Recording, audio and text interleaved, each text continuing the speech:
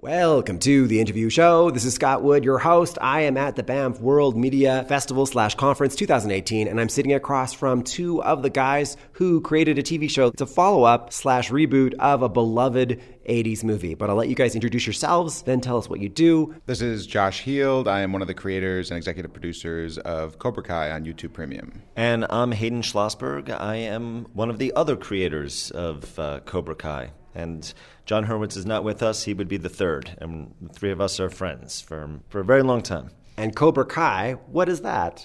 Cobra Kai is a continuation of the Karate Kid saga. It's set 34 years later. It's a half-hour serialized show that's on YouTube Premium, but you could see the first 2 episodes on just regular YouTube.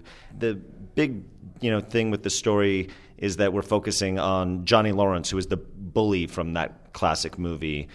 So it's a perspective shift, and it's kind of just follows where they're going on, 30 years later. There's a lot of fan fiction for beloved properties, movie, TV, film, books, stuff like that. There must have been a rights nightmare to go through to get to making this sort of reboot. So why don't you guys tell me, in short, how the series came to be?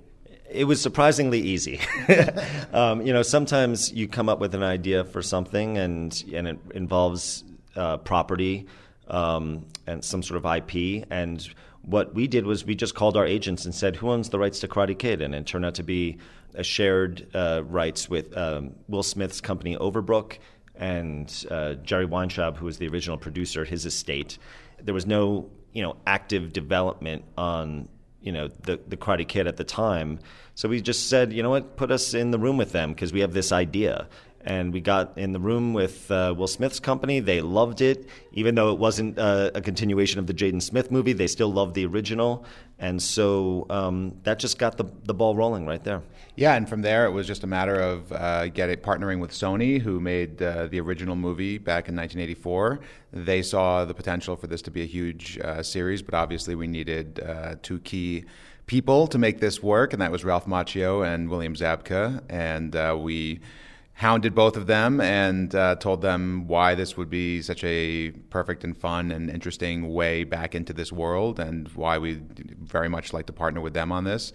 And once they said yes, we had all the pieces lined up on the chessboard to approach buyers and make it happen and find our home on YouTube. So when you're creating a TV show like this, it can be kind of a big risk if you're a big fan, because you can sometimes be too devoted to the original, but you guys take some risks, but you also remain faithful to the original property. So I'd love you guys to talk a bit about that. We're fans first and foremost, and we're the very, very traditional fans of Karate Kid. We recognize how the brand has been parodied through the years. You hear "You're the best around," and you kind of start chuckling. And we know that the crane kick, and there are aspects of it that have been treated a little bit more comedically. We knew the secret sauce of the show was going to be earnestly leaning into all the things that made us enjoy the Karate Kid the first time we saw the movie back in 1984. Find those goosebump moments, find those themes, do it with a straight face, and if we can pull that off, then we have a TV show that feels like the DNA is connected to that movie. And then you can kind of find your ways of winking and nodding occasionally and finding that allusion to the movie. But if we can ground this in the story and these characters that we love and not look for the low-hanging fruit of how can we poke fun or tell our audience, hey, look, we're doing this little Karate Kid thing over here, then we knew we kind of were on the right path. So I'd love you to tell me about a winky, naughty thing that you guys desperately wanted to do but held back on doing because it wouldn't have been good for the series. I would say one thing that we talked about doing and didn't do was use the song "You're the Best Around." And we thought about it because it's a huge part of the show. We couldn't find the right place for it. And that's not to say we would never use it, but if we're using it, our whole mantra with the show is, we're creating a story today. We're telling a story today. And, we want that story to, be as impactful as the original movie was. And if you use that song in a just really cheeky, way, it could really change the tone of the whole show. So that was the thing. Like, I'd imagine somebody watching our tournament scene in the first season thinking, okay, why didn't they use that? And it's because we actually needed to build up the drama there. So this series takes place 34 years after the original film. You guys had to imagine these teenage characters all grown up, but also come up with a plausible way for them to be in the same universe. So can you talk a bit about doing that? Sure. I mean, this was a role reversal. We had to, in order to build empathy for Johnny Lawrence, the previous All Valley champion, the rich kid from Encino, seemingly had it all. The only bad thing that happened to him was he lost a karate tournament. We had to find the humanity and find a way to really relate to that character. And a lot of that was just digging into pieces of his character that weren't reflected on screen in that movie. And kind of inventing and interpreting a backstory for Johnny Lawrence that built a lot of heart and had things that people can relate to and said, yeah, that's me. I went through that. Oh, I didn't imagine that this character could have gone through that. But yeah, it kind of lines up. And doing everything we can to strip him down to the studs, so when we find him 34 years later, he's living, 3 miles from where he grew up, but he has nothing. And vice versa with Daniel LaRusso. Here's a guy that, after that, building confidence, meeting Mr. Miyagi, winning the karate tournament, it just launched him into the stratosphere in terms of confidence, finding the right woman to, start a family with, starting a business that became very successful. And here we have these two guys, still living in the same town, in the same big city, but on very vastly different wavelengths.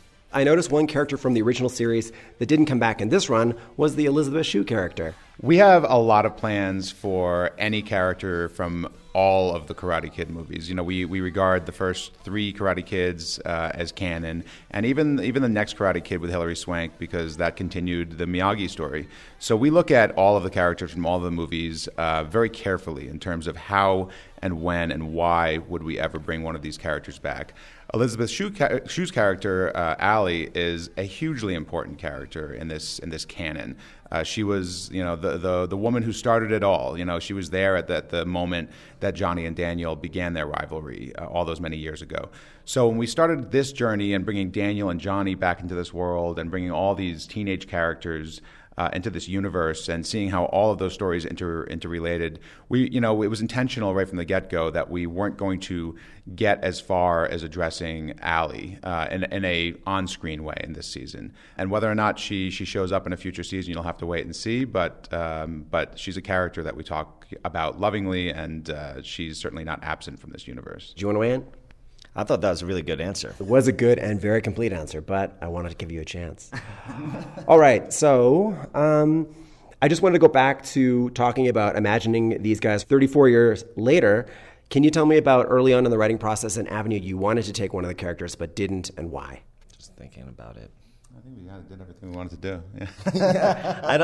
I think most of our big ideas really made it all the way through. I would say, this was one of those projects where as soon as we started actually taking this world seriously and taking the characters seriously, the ideas kept coming.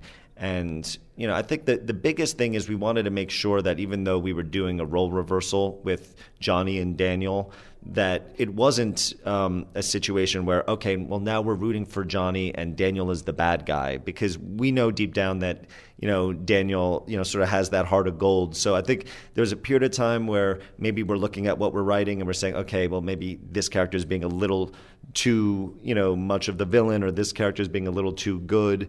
But for the most part, I think our big overall vision sort of stayed the same all the way through. Yeah, I mean, we checked ourselves tonally to make sure that, if we had some idea that made us, feel something in the writer's room, that it really made sense for where we were in the season and in the overall plan for the multiple seasons that we envision for this show. But story-wise, we had to kick a few things, out of the season just to make room to make sure that we made enough of a meal out of what we had there. There are definitely story aspects that we put off to a later season or we move to the side for now. But from a character place, everything that we intended to do is on the screen, and all our creative partners were very willing to give us a pretty free hand in that. You guys use a lot of archival footage from the original film and not. I was reading in an interview with you guys where you said that you had access to some footage that didn't make it into the film. So how much of that is lying around, and what's one example of something in there? Well, they made 3, Karate Kid movies in the 1980s, and there was a lot of footage that was shot, and from that footage they put together 90 minutes or so, or to 2 hours. But what happened to all that other footage? it's kept in, some sort of, container and kept near a salt mine, apparently. And when we started doing the show, we realized that, because we're shifting perspectives, maybe there were scenes or that were shot from those three movies where the director, John Avildsen, focused on some of the characters, but he didn't end up using that footage. And so an example would be the tournament. At the end of the first movie, it's Johnny, it's versus Daniel. But because that Daniel was the protagonist of that movie, there was a lot of focus on Ralph Macchio's character. We asked them to look through all the old tournament dailies, and we found some footage of Johnny that hadn't been used, including a close-up of him getting kicked in the face with that crane kick. And we loved that shot. And there's other things like that, actually, that we used throughout the season. And I think it's really just been the tip of the iceberg in terms of the treasure trove that we found, because there's actually scenes that were shot that were never used in the movies. So we're looking forward to actually exploring what we have. We only had enough time to focus on one area, but going into next season, we're looking at all of the original archives. Yeah, I'll say, when John Avildsen shot this movie, it was 1983, and they didn't digitize film then. There was no such thing. So any of the footage that didn't make the final cut of the movie was put in a can and buried somewhere in the salt mine, for a moment like this, perhaps, that they couldn't have predicted, but why they would maybe need to go back to it. But it was never part of the movie, so it wasn't. Some of this stuff wasn't labeled well. It took a long time for them to find just the tournament footage we needed, because it's a sifting process.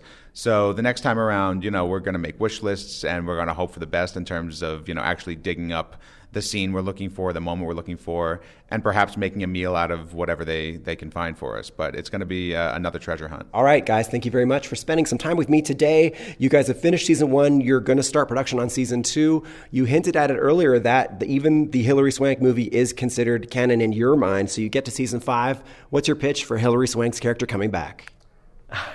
There's no pitch as of yet. We just know that that's obviously a really talented actor that exists in the world, and that's a character that exists in this universe. So we'll see what happens if we're inspired by something, or if we, who knows, it's not just our decision to bring actors into things. So, as of now, we're just, looking at all the movies and thinking of all the possibilities, and there's no defined goal.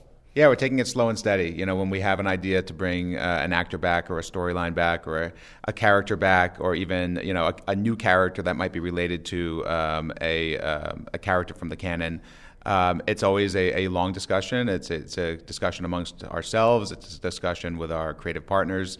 And, we think about it very, very carefully, because we want to know what are the impacts, not just for any given season, but for, the show as a whole as it progresses. Thanks for being on my show. Thank you. Thank you so much for having us. Hey, this is Scott Wood in the studio. I'll leave you with the song that Josh and Hayden are waiting for the perfect moment to use. Here's You're the Best Around from the 1984 original motion picture soundtrack to The Karate Kid. Thanks for listening. Try to be best, 'cause you're only a man, and a man's got to learn to take it. Try to believe, though the going gets rough, that you got a hand tough to make it. History repeats itself, try and you succeed. Never doubt that you're the one, and you can have your dream. You're the best around, nothing's gonna ever keep you down. You're the best around, and nothing's gonna ever keep you down. You're the best around, nothing's gonna ever keep you down.